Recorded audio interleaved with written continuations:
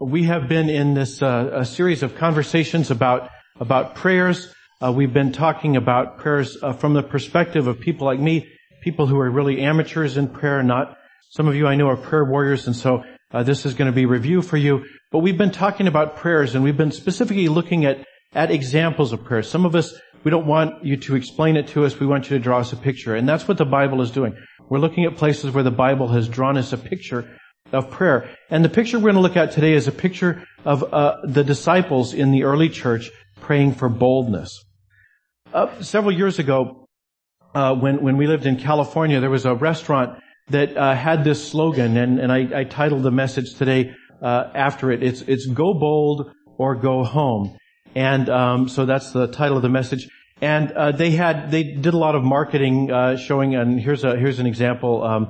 There's a menu, the plastic tray with the paper in it. They put one of these one of these sheets in the paper. So an ode to the bold, and I know the words are too small there, we can't read them, but it talks about all the great things, the heroes who are trying to bring back the handlebar mustache and things like that. People who are willing to kind of risk a belly flop in order to achieve some goal that they're after. And the idea behind this marketing campaign was that there's kind of two meanings for bold.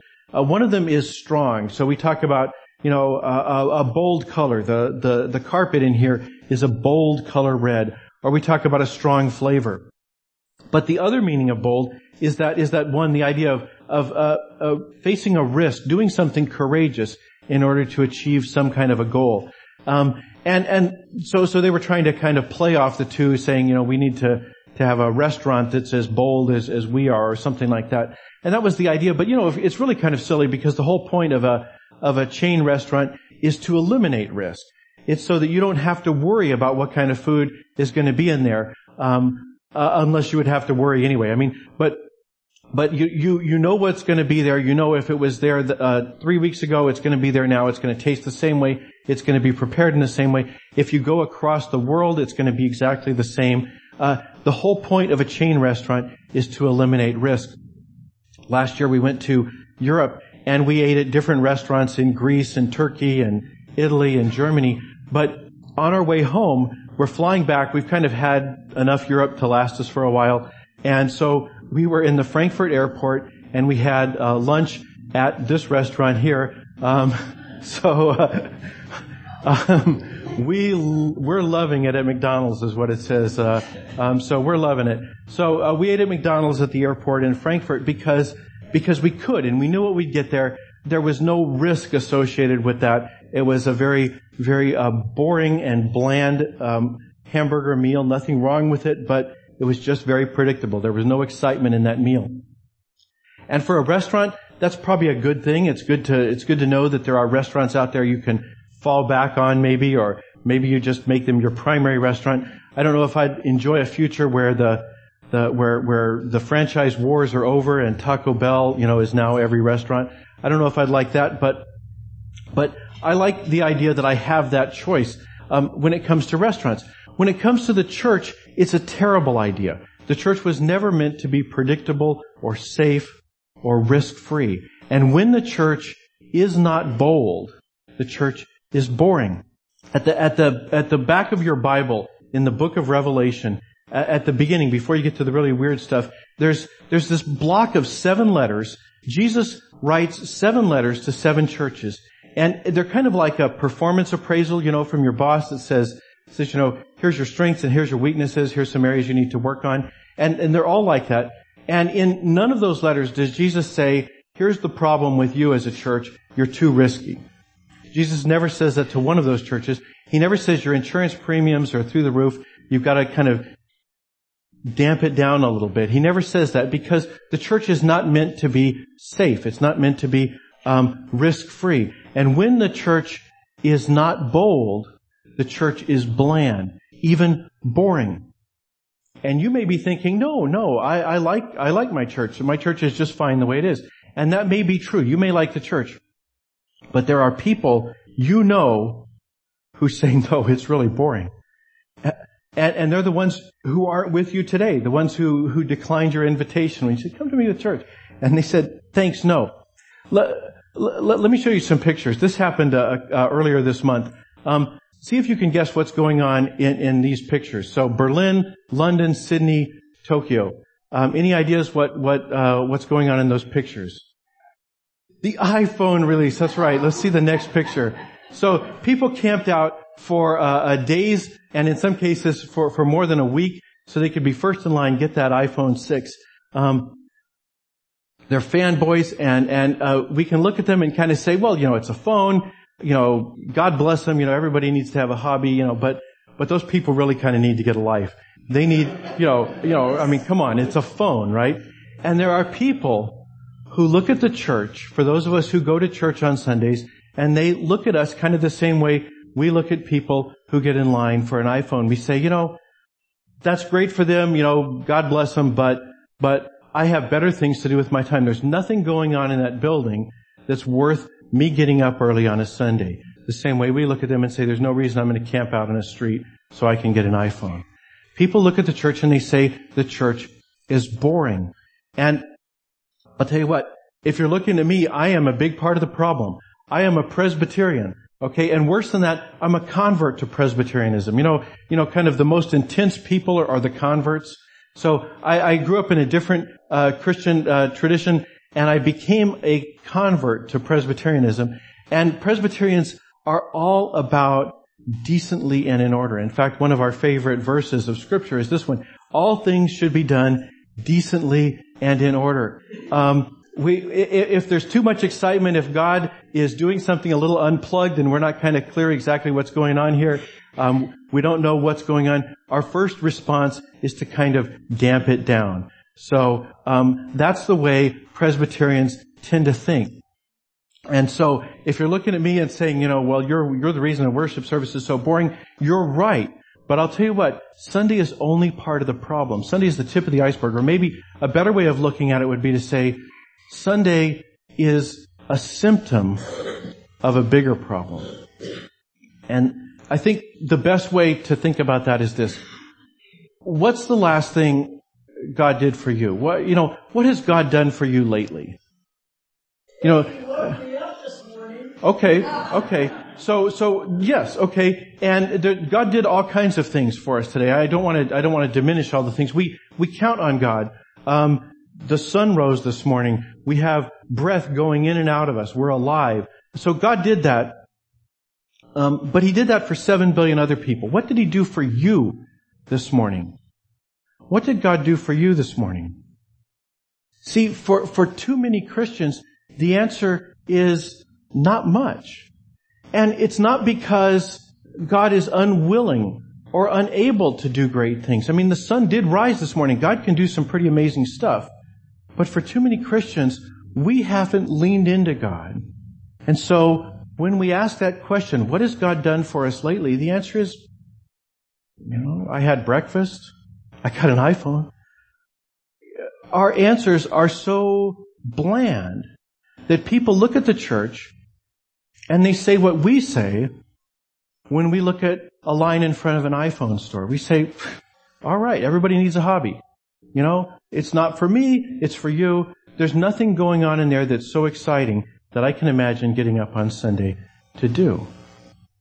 So what I want to do is I want to look at a time in the early church when the church leaned into God, when they had the choice, should we go for something that's kind of bland and predictable, something very, very much in keeping with Pastor Luke's sensibilities, or should we lean into God? Should we lean into God and do something a little risky? So I want to look at this passage of Scripture that we just heard. It's from this one unified story in chapter 3 and 4 of Acts. I want to catch you up really quickly. What had happened is Jesus was executed a couple of months ago, maybe, and he died on a Friday, rose on Sunday. He spent 40 days in a number of times appearing to all kinds of groups of his disciples. But after 40 days, he left the earth. And after 50 days, the Holy Spirit came, and the church got on fire. Peter and John, who had been wimpy, they got a spine, and they started going to the temple every day to talk about Jesus. But one day, before they even got there, on their way into the temple, they saw a man who was lame, And in those days, that was the way you dealt with lame people, the SSI disability in those days was you begged. And so this guy was laid by somebody at the front door of the temple. And as they walked in, he's sitting there with his little cup hoping somebody will throw him some alms. And they see him, and Peter says, I don't have any money, chief, but what I do have, I'll give you. And so he says, in the name of Jesus Christ of Nazareth, rise up and walk. And the lame man gets up. He's been lame since birth, but he gets up and he runs and jumps and leaps and praises his way into the temple with Peter and John. And the crowd comes together. They say, who is this? He looks like the guy who's been begging all this time, but he's been here forever. I see him every time I come here. And they said, what's going on? And Peter says, let me tell you what's going on. You remember Jesus, the guy you killed a couple of months ago? Well, he's alive and he's now in heaven with God, and his Spirit is living in us, and we're doing amazing things in his name. And that draws, the crowd is excited by that, but it draws the temple authorities, and they arrest them. And after a night in the clink, they're brought before the temple authorities here. So that's where we pick up the story. And they say, what name did you use to do this? They say, in the name of Jesus. And Peter gives another kind of a summary of his earlier sermon. And they say, well, stop doing that. And Peter says, well, if you think it's right for us to pay attention to you instead of God, you just have to judge that for yourself. But we're going to pay attention to God. So they threaten them some more. And then they realize they can't do anything. Too many people saw this miracle. They can't punish you for healing a man who's been lame since birth. So they say, well, don't do it anymore or else. And then they send them home. So they go home, and that's where we hear the story. When they were released, they went to their friends, and they reported what the chief priests and elders had said to them. When they heard it, they raised their voices together to God and said, Sovereign Lord, who made the heaven and the earth, the sea, and everything in them, it is you who said by the Holy Spirit through our ancestor David, your servant, it is you who said this in this song we used to hear in Sunday school, Psalm 2. They said, we recognize what's going on here.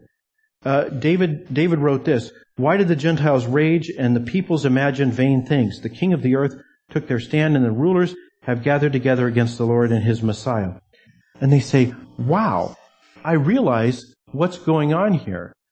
That was always a song we learned in Sunday school. And, Psalm 2, it's kind of cool, got a nice beat, right? But they didn't understand what it meant. And now they're realizing it's going on in their midst. And so they say, in this city, in fact, both Herod, who is more or less a Jew, and Pontius Pilate, who is a Roman, with the Gentiles, the other Romans, and the peoples of Israel, they gathered together against your holy servant Jesus, whom you anointed to do whatever your hand and your plan had predestined to take place. You say, wow, I suddenly realized what's going on right around me. It's this thing that you had taught me about years ago. And so then they pray. They say, and now, Lord, look at their threats and keep us safe. Look at their threats, Lord, and put us in witness protection. Look at their threats, Lord, and help us to go under cover. No, that's not what they prayed, is it? They said, look at their threats and grant to your servants to speak your word with all boldness. They said, look at their threats. They didn't say stop them from threatening us. They didn't say keep us safe. They said, make us bold. Make us bold, Lord. And then they continue, while you stretch out your hand to heal. Isn't that interesting? They don't say, while you smite them, while you teach them that Jesus was really Lord all along and they didn't know it. They say, while you stretch out your hand to heal. They say, God's going to keep doing miracles as long as we keep asking for them. So they say, grant to your servants to speak your word while you stretch out your hand to heal, and signs and wonders are performed through the name of your holy servant Jesus. And then I love this next passage, the conclusion of this part. It says, when they had prayed, the place in which they were gathered together was shaken, and they were all filled with the Holy Spirit and spoke the word of God with boldness. How many of you were like within 500 miles on Thursday? Did the place in which you were gathered shake? The place I was in shook, and I didn't hear anybody speaking the word of God with boldness. I heard holy cow and variations on that. I love this idea that they can go through something, maybe something like we went through on Thursday, and instead of, freaking out and jumping under the table or out the window or whatever you're supposed to do in an earthquake, standing in the doorway, all those things they teach us. Instead of doing that, they were filled with the Holy Spirit and spoke the word of God with boldness. I love the way that this story ends.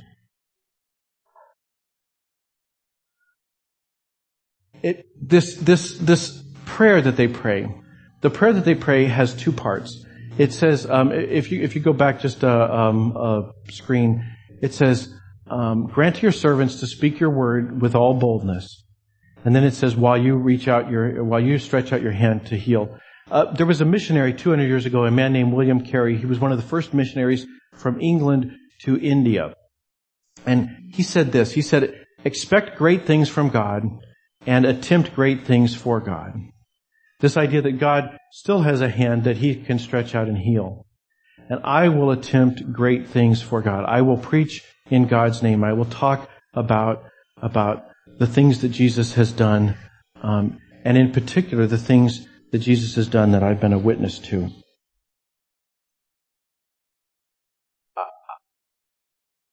I know if you're like me, there's a pushback place here, which is, but we're not supposed to be reckless. And I agree, we're not supposed to be reckless. But boldness is not the same thing as recklessness. If you want to know reckless, go to YouTube and search for GoPro. Okay? People do the most amazingly crazy things with a GoPro camera attached to their head. And, again, God bless them. But that's not me. That's reckless. We get a letter every year from our insurance company that says, please don't have candles in your Christmas Eve service. And the reason is because around the country, 2 or 3 churches burn down every Christmas because people, the candle accident goes awry or whatever, some kind of a terrible candle tragedy. And I don't mean to diminish that, but the way we have responded is we've said, no, that's why we have insurance. If we didn't have, if we behaved irresponsibly, if we behaved recklessly, that would be a bad thing. But the reason we have insurance, the reason we put the little cups around them to catch the wax and so forth, that's so we can do the thing we think we're supposed to do. Boldness is doing the thing we think we're supposed to do. To be courageous enough to follow where we think God is calling us. Recklessness is to do the same thing without doing anything sensible around it. God gave us brains. So recklessness is not boldness, but we are called to be bold. So let me kind of wrap this up with 2 observations. The first observation is this. Do you see yourself like the disciples did? Do you see yourself in God's story? See, for me, most of the time I don't. Most of the time I see God, or I get a glimpse of God once in a while in my story. And I don't have that sense of realization, wow, this is the thing I've been reading about. This is the thing that was in the Bible the other day. In my reading, I noticed this thing and I'm part of this story. I think to the extent that we are leaning into God, to the extent that we are trying to be bold in God's service, we will see ourselves in God's story and not be wondering, where is God in my story? So the first question is this. Do you see yourself in God's story? The second question is coming. And it's, can you imagine being excited? Can you imagine being excited enough about church to camp out in front of it overnight? To form a line? I mean, to be as excited about church as an iPhone. I mean, is that a high bar? I mean, should it be a high bar? Imagine if, because you were leaning into God's story, because you saw yourself as part of this great thing that God is doing, you were as excited about your faith as people are about iPhones. When I first came here, the nominating committee asked me, kind of a billion questions and vice versa. But somewhere along the way, I mentioned to them that a song that has been an inspiration to me in my Christian walk has been the song by Stephen Curtis Chapman, and the reason it has been an inspiration is because long before I did anything that I thought of was very bold. I heard in this song something that appealed to me. And so this song, The Great Adventure, sustained me or excited me or kind of, I heard resonances of it when I went to seminary, when I quit my job, and entered graduate school in my 40s. When I took my family across country, and for 3 years we lived out of savings. When I began doing prison ministry and went into probably the place on earth I'm most familiar with that I would do anything to stay out of. When I have done the things that have been the boldest, or the places where I felt that God was most a part of my life, or I should say, the most I was part of God's story.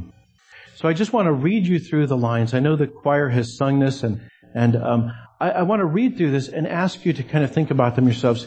The writer says, I started out this morning in the usual way, chasing thoughts inside my head of all I had to do today. Another time around the circle, try to make it better than the last. I opened up the Bible and I read about me. It said I'd been a prisoner and God's grace had set me free. And somewhere between the pages, it hit me like a lightning bolt. I saw a big frontier in front of me and I heard someone say, let's go. Saddle up your horses, we've got a trail to blaze through the wild blue yonder of God's amazing grace. Let's follow our leader into the glorious unknown. This is life like no other. No, this is the great adventure. Let's pray. Heavenly Father, you have called us not to a life of safety or security, not in earthly sense at least, but to be part of the great thing that you are doing in the world. And it does not reflect well on your church that any congregation anywhere is boring or bland. And so, Lord, I pray you would give us ears to hear your call and give us boldness as you gave your early church to follow where you call us so that we can be part of your great adventure. In Jesus' name, amen.